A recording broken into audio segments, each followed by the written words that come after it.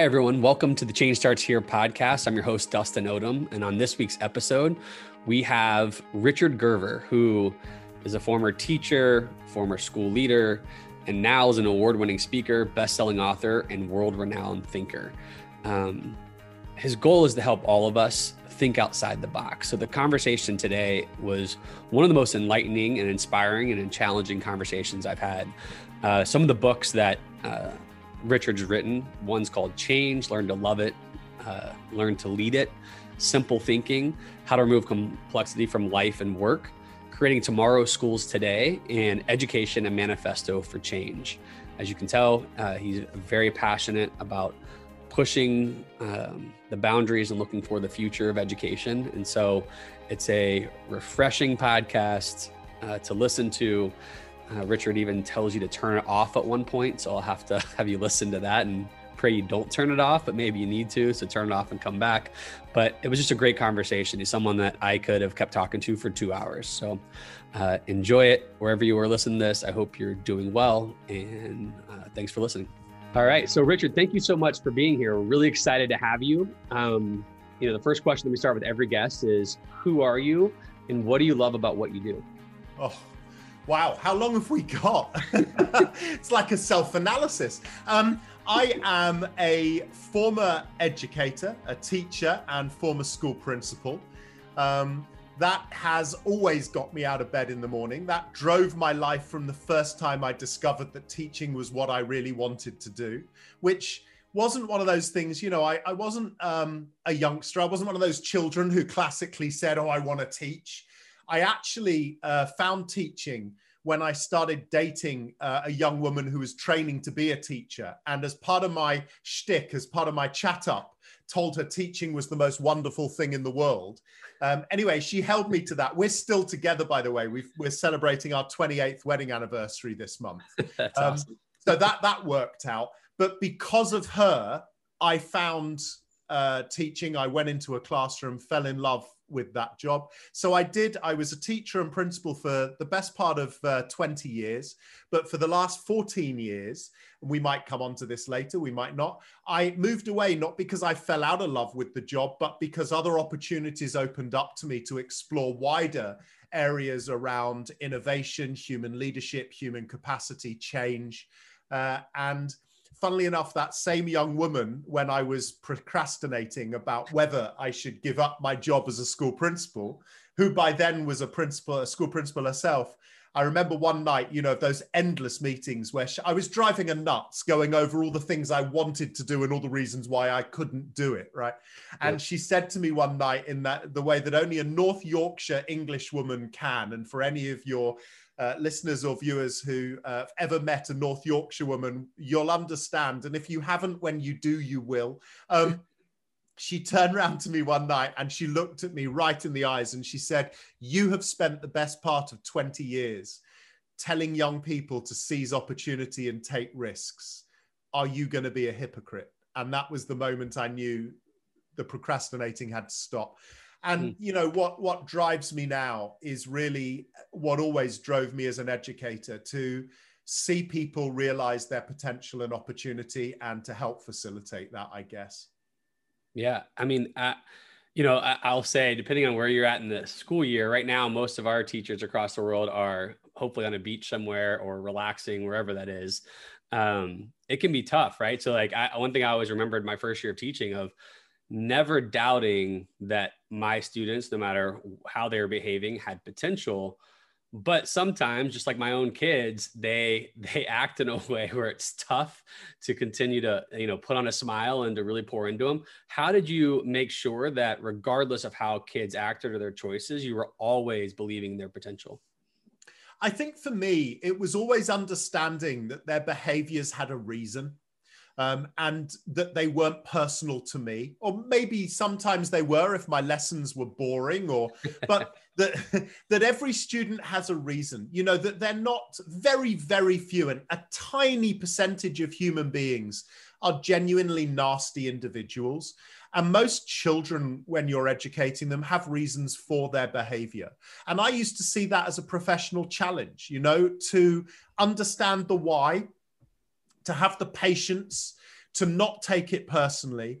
And, I think most teachers listening to this now, hopefully on a beach somewhere, maybe, will identify with that golden moment. It's the magic, isn't it, in our job when you unlock something in a young person, whether it's a behavioral problem, whether it's a self-esteem issue, whether it's something to do with what has been a block in their learning. And so for me, they were always challenges to be solved. And I think, knowing, and I think this comes with the richness of experience as an educator, the more you do it, the more you see those cases unlock themselves because of that interaction, the investment in the emotional side of truly getting to know your students.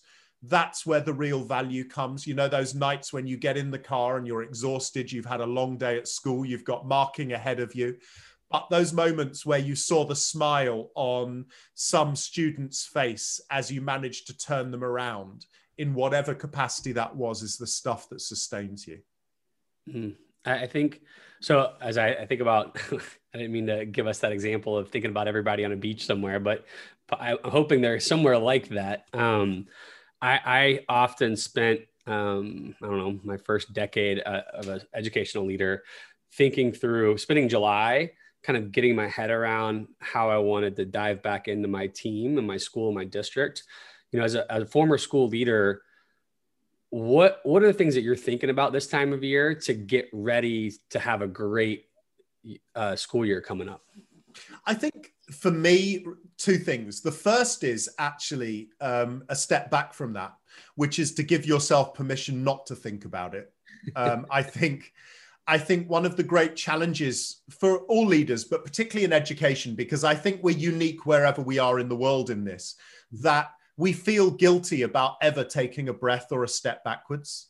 And I have worked with hundreds of school leaders around the world who feel that way, that even by having a night out or a glass of wine or, a couple of days doing something away from the job, they just feel horrifically guilty. And I think one of the things that's really important to appreciate as a leader is that time you have to recharge, to step away, isn't wasted time. It's not time where you should be caring and should be busy. It's actually the time that you're putting stuff into the bank that helps you through the challenges of the next year as a leader. So the first thing actually is to not feel guilty about switching off. I think that's hugely important. And frankly, I know this won't be good for our podcast, but if you're listening to this now and you are on a beach or somewhere similar, turn me off right now. Come back to us later, right? I know that I shouldn't have said that, but so that's the first thing.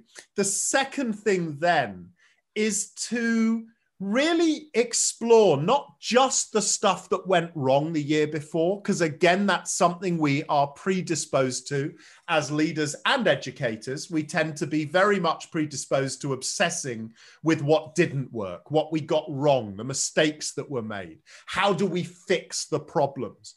And whilst there's always an important element of that in our strategic thinking, projecting forwards, we also have to spend more time celebrating what worked, because actually one of the cycles you see too often in education is we jettison good stuff because it didn't make a big enough noise in our world, and we just keep restructuring, replanning and redesigning everything without actually taking heed of the stuff that was magical and the stuff that worked. So as well as believing your job is always to solve the problems of the stuff that isn't, remember the other part of your job is to make sure you find, celebrate and hold on to the stuff that does. So I would be making sure I was doing both of those things in equity in preparation for the new school year.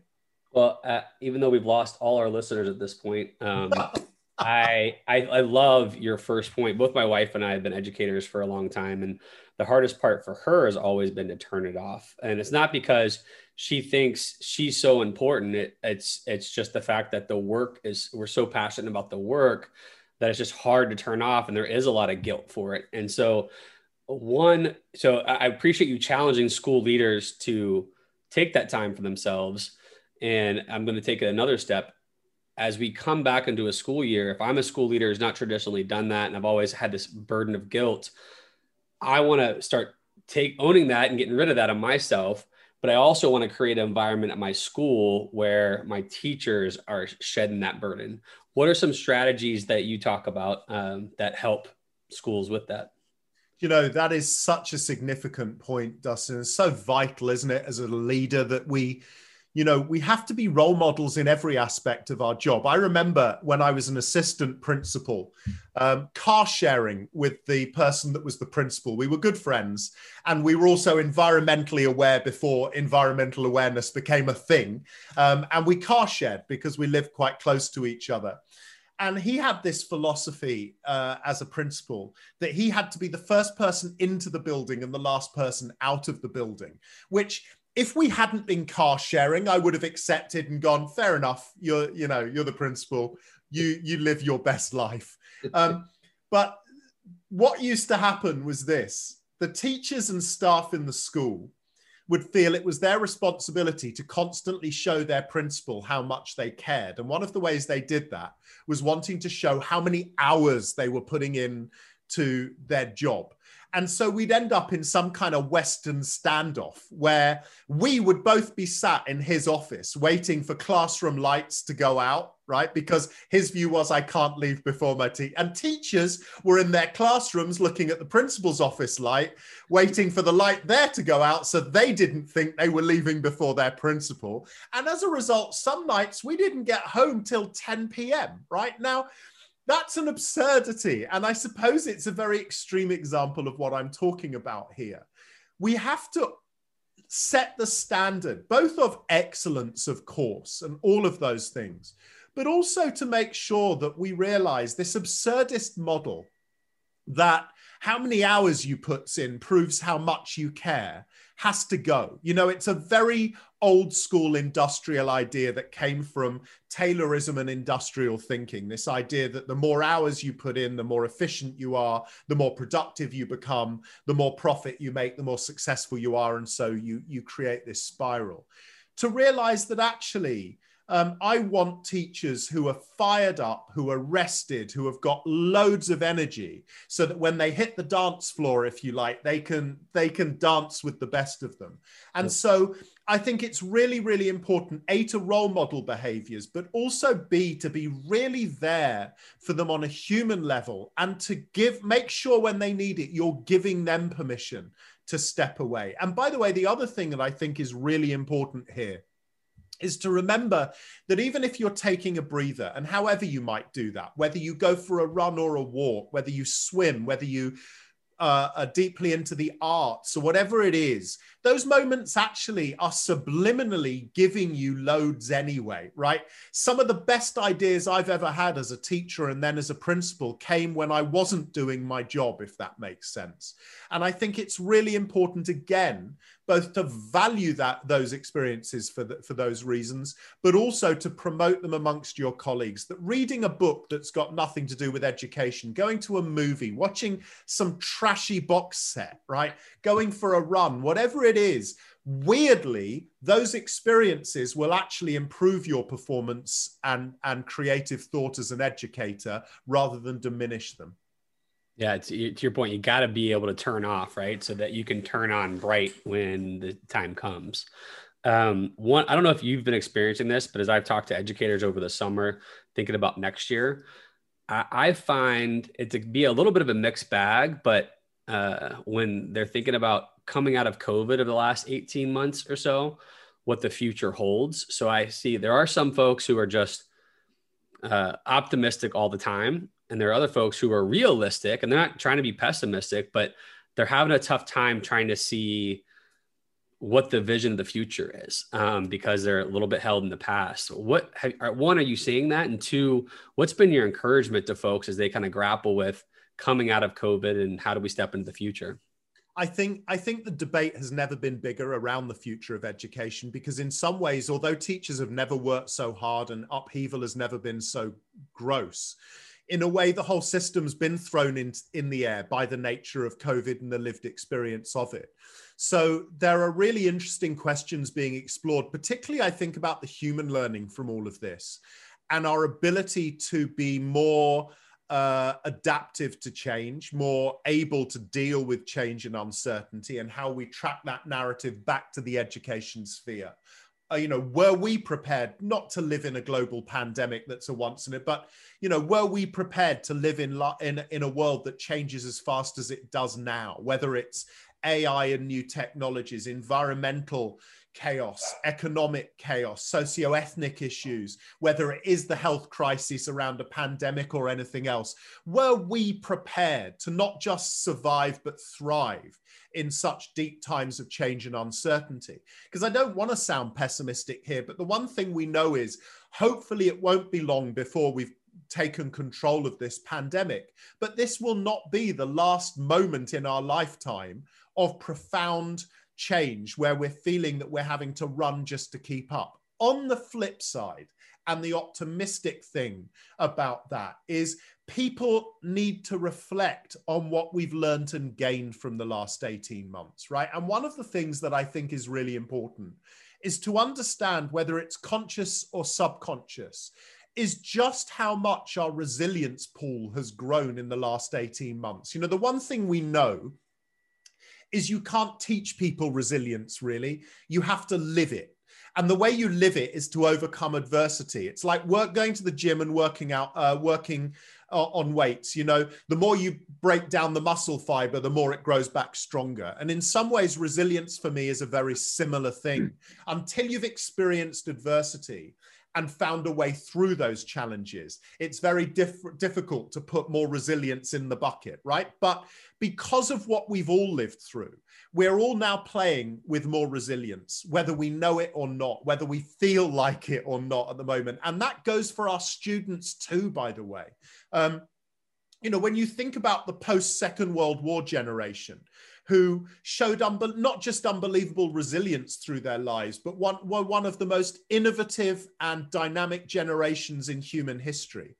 And I feel very strongly that our children's generation will be that next. I mean, I talk about this an awful lot to people. When you look at human history is punctuated with periods of profound darkness, right? If you go all the way back through our human history, there are moments of profound darkness. And I think we're coming to the end of another period of profound darkness, whether it's some of the polarization around the world and some of the horrific scenes we've seen in the political sphere globally, whether it's around the health crisis of the pandemic, the profound levels of inequalities that have been exposed, all of those things. Every period of darkness is followed by an explosion, a human renaissance, an explosion in innovation, in creativity, in culture and scientific discovery. And I truly believe that we stand on the cusp of that next great human renaissance, which will be driven by our children, but will be defined by the educators who are working with them now and moving forwards. And I think that's the mindset we have to go into the next few years with as educators, to understand that actually we are now in one of the most privileged positions in modern human history. Because if we get it right with the students we now have in our care, they are going to change the world and create the next renaissance. So, I mean, that's incredibly powerful. How do we, the question is how, like, if, we're coming back and I start the process of getting my staff galvanized around, like, we're at this renaissance, let's go after it.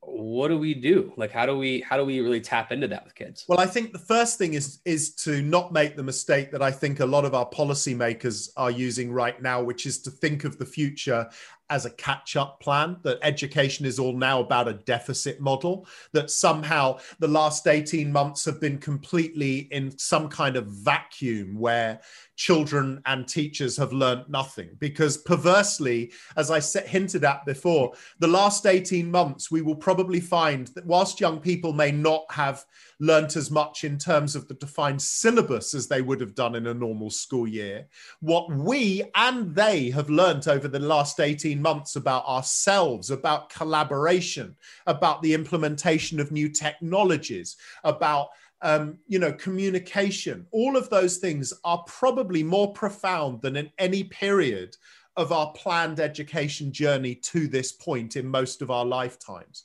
And so the first thing I think is to take that step back and not just go, oh my goodness me, how are we now going to pull these kids out of the black hole they're in? But how are we going to highlight some of the learning from the last 18 months and use those as tools moving forwards?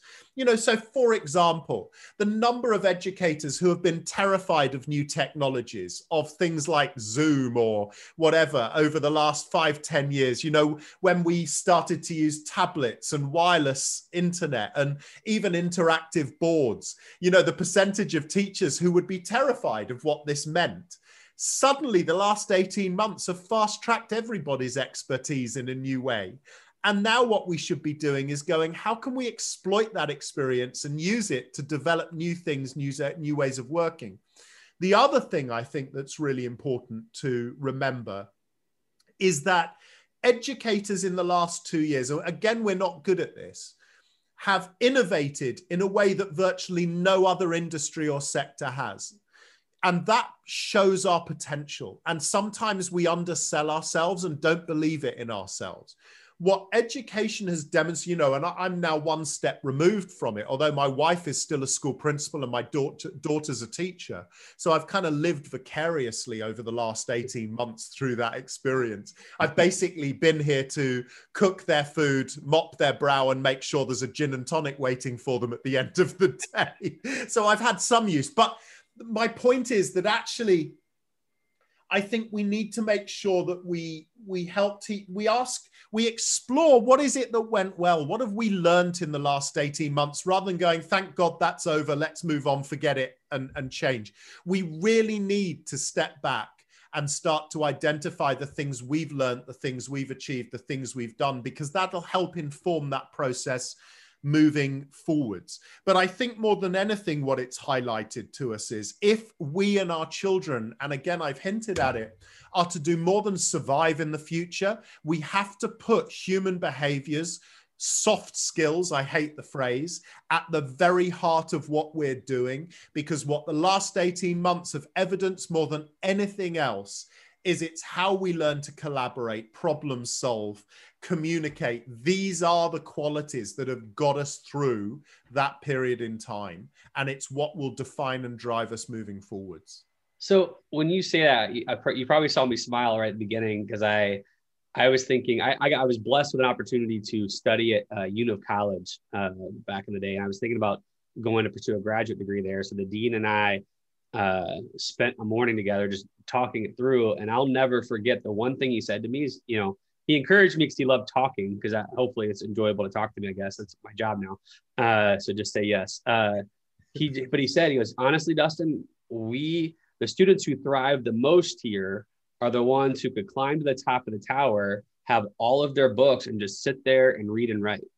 And to me, I'm like, well, where does that come from? And when you're talking about the power of soft skills, I have to assume there's a whole educated elite that are not really excited about some of your ideas. What's the pushback you get commonly, and how do you engage with them to the debate there? Sure. I mean, I think there are two things, right? I think one of the things I understand, and by the way, I don't enter into this us and them stuff. I think we have to find common ground.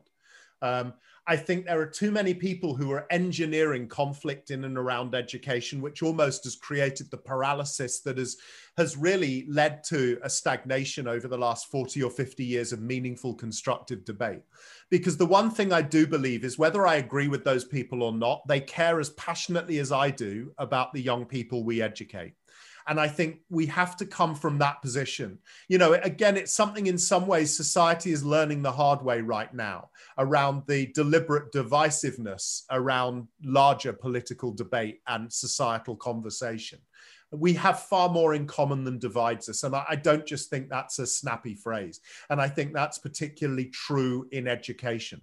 What I would say is that I think we have to understand there are two parallel conversations going on here. On the one level, if the future of education is purely about the acquisition of qualifications, of certificates, of letters after your name, then they're absolutely right. That high-end, high-intensity academia is absolutely the way forward. And if it continues to be the way that, you know, we give people keys to the kingdom, then we have to make sure that those things are covered off properly in any education conversation. I think the issue for me is that we have spent too long just focusing on those things because that's where the locus of top-down pressure is. And as a result, every conversation about potential innovation stops being a conversation about innovation and evolution and becomes one about efficiency. So what you hear from very traditional viewpoints is the argument of, but what we've got to do is get more kids qualified. If we're going to have equity in our system, we've got to get more kids through graduation. We've got to get more kids through college. We've got to get more kids through the, and that's, I get the argument, but in a way, they're still blinkered by believing the model's a factory model, rather than saying, actually, we need to think more expansively now. And I think that debate is taking a larger place in life. And sometimes it's just about us highlighting that. So, for example, some of the world's largest graduate employers, like PwC or Ernst & Young, you know, some of the real blue chip kind of high aspiration academic organizations, if you like, are now saying, hold on, we don't need you to be a graduate anymore. And actually, we're going to start recruiting people who are 18, 19 years of age, because what we need now are the soft skills that college doesn't teach you. We can train you in the technical skills in about 6 months for a lot cheaper than it costs for you to go to college. What we can't do is pull back those creative skills we need, the innovation, the collaboration, the team working, the problem solving. And so there's a bigger, wider debate being had that isn't just inside the education sector.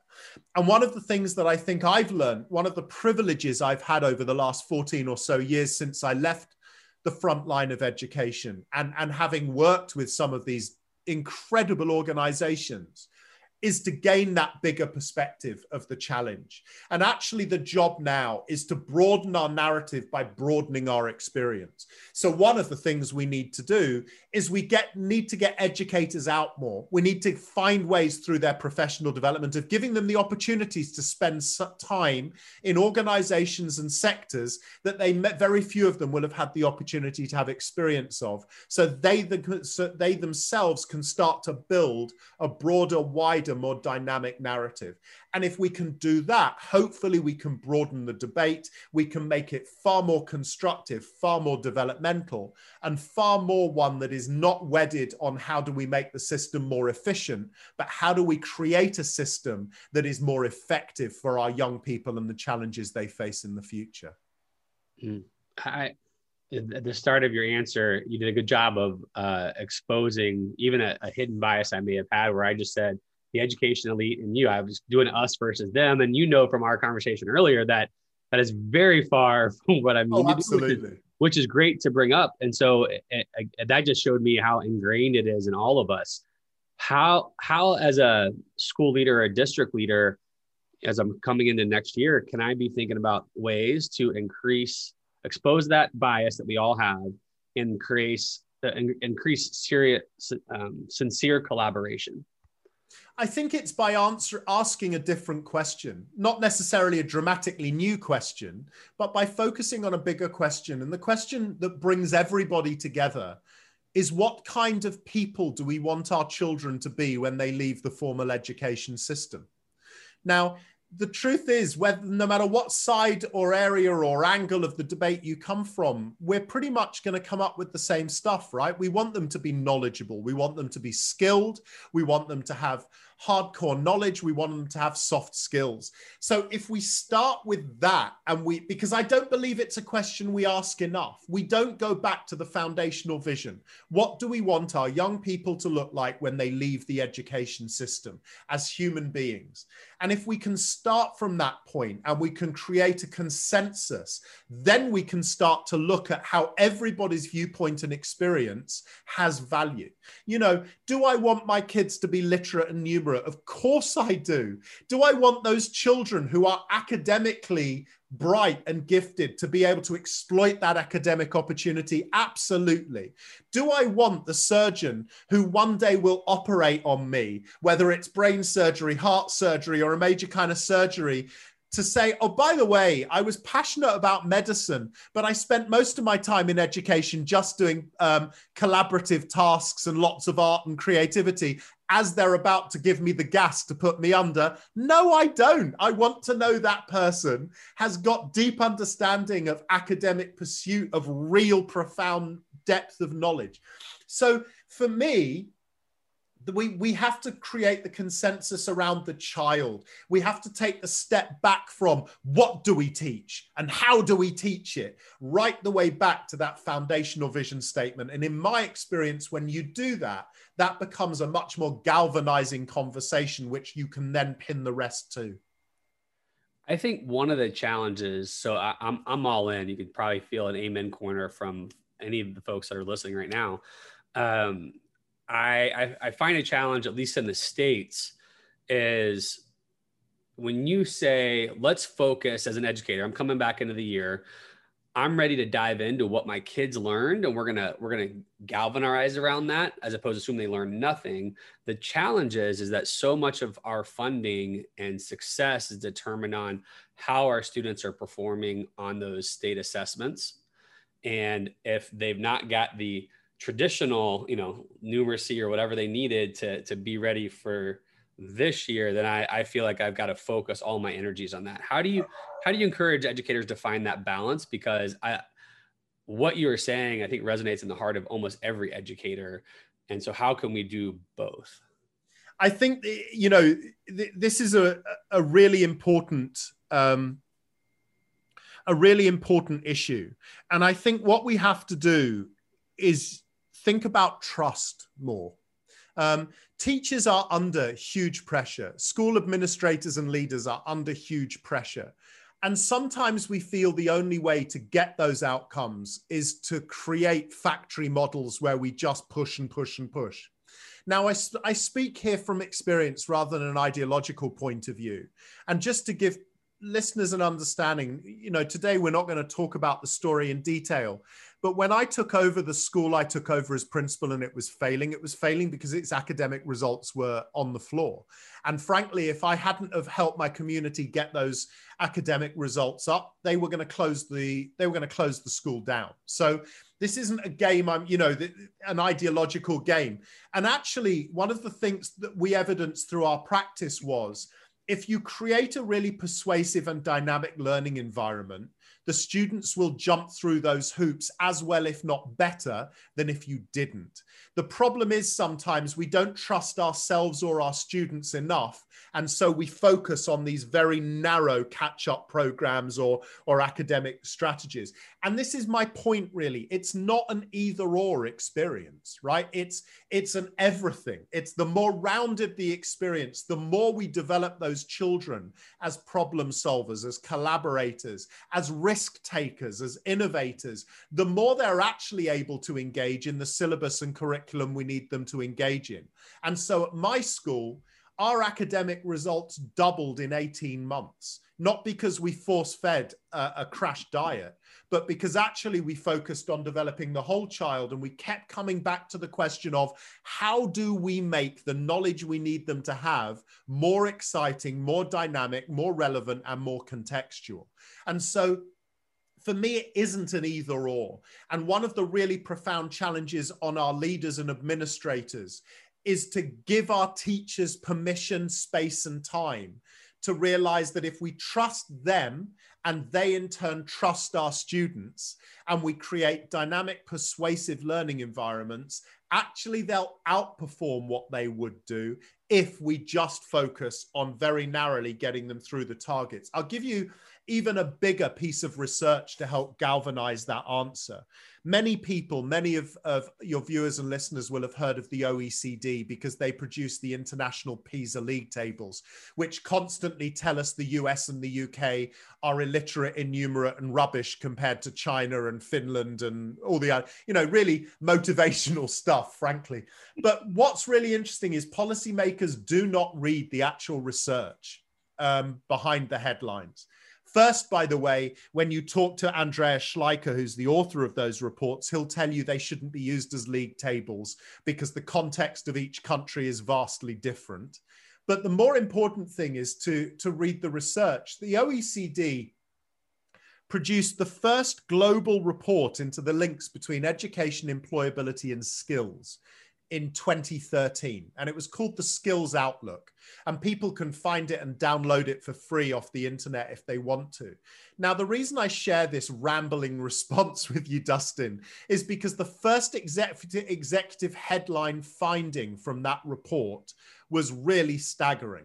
The first executive headline, and the research carried out, spoke to education jurisdictions around the world. It spoke to future employers. It was vast.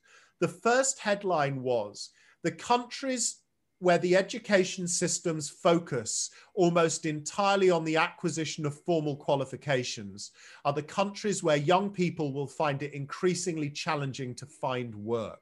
Because in those jurisdictions, the systems are forced to focus on preparing kids to take tests and exams at the expense of real learning, development of knowledge and skills. That was back in 2013.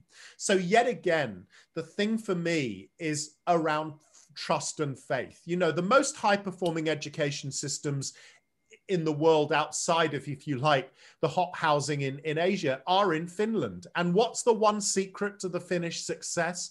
15 years ago, they created a culture where teachers became the most high status profession in the country, where teachers are trusted not just in terms of their jobs, but politicians and policymakers stay out of their way, and they say, we want the profession to design the future of education, and we will hold it to account, but we won't define it.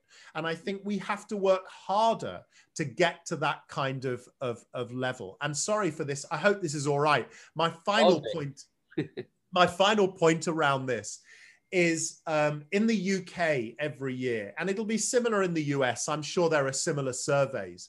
Ipsos Mori, one of the big polling research organizations globally, produced something called the Veracity Index, where they talk to the general public about which are the most and least trusted professionals in your sphere. And then they publish the findings. And they talk to, I think the samples around 100 to 150,000 members of the public. Every single year since the Veracity Index began, which is now 15 years ago, teachers have come second only to nurses and doctors, right? Actually, in the pandemic, one other group has now crashed it in the UK, and those are pharmacists, but in a way, they're still medics, right? So teachers have always come second, just so that people know politicians always rank in the bottom three alongside members of the journalistic profession. So the people who bash us are the ones and make us feel bad are down here. And my point about that is this also. We need to galvanize our trust and self-confidence in ourselves, because we as a profession are second only to medics in terms of high trust. And my guess is the same thing will be the case in the US. And we have to be better at using that trust to define what we know to be right for our young people. That'll get people fired up to go fight what they need in their communities. The last question that we ask every guest is something that kind of builds off of what you just did there, which is try to encourage people to galvanize. When you think about the advice that you've been giving lately, or things that you've been learning and listening to lately, what's the best piece of advice that you have for a leader who's working on themselves right now and working to create change? I think it goes back to something we talked about earlier, and it's to give up on the relentless pursuit of perfection, because there's no such thing. And I remember a teacher once saying to me, I was one of those kids at school who would throw a tantrum if I lost a mark on a test, or I was one of those kids, who didn't ace it. Funnily enough, I did the tantruming a lot because I was never that smart. So I spent more time tantruming than I did ever acing anything. But I remember one of my teachers taking me aside one day and saying something that's become a mantra to me. And it's this: remember that you learn nothing new by getting something right. Remember, you only ever learn something new from realizing you don't know something or you can't do something. And it's at that point the magic happens. And I would say the same thing to leaders. Your pursuit of perfection will always fail. And accept that, come to terms with it, and actually remember that the moments where you make a mistake, where you screw up, if you address that right, are the moments where you become a better leader, and therefore, by definition, better for your community. So that's the first thing. And the second thing, I think, is to remember that the most important quality of a leader is to listen. I think all too often we feel our job is to solve everybody's problems, to find the answers, to create the strategies, and we burn ourselves out. And actually, our most important job is to find the talent in others and to empower them. It's really what great teachers do. And it's why often great teachers should make great leaders, because in a way, the job is the same. So listen more, beat yourself up less, and learn to celebrate the mistakes you make, because those are the moments you're going to become a better leader. That's great. Well, your energy, I feel like, I mean, this, every time we talk, this is our second time talking, but you just exude this energy, and anybody who's seen you speak, this is fully who you are. Do you ever have any downtime?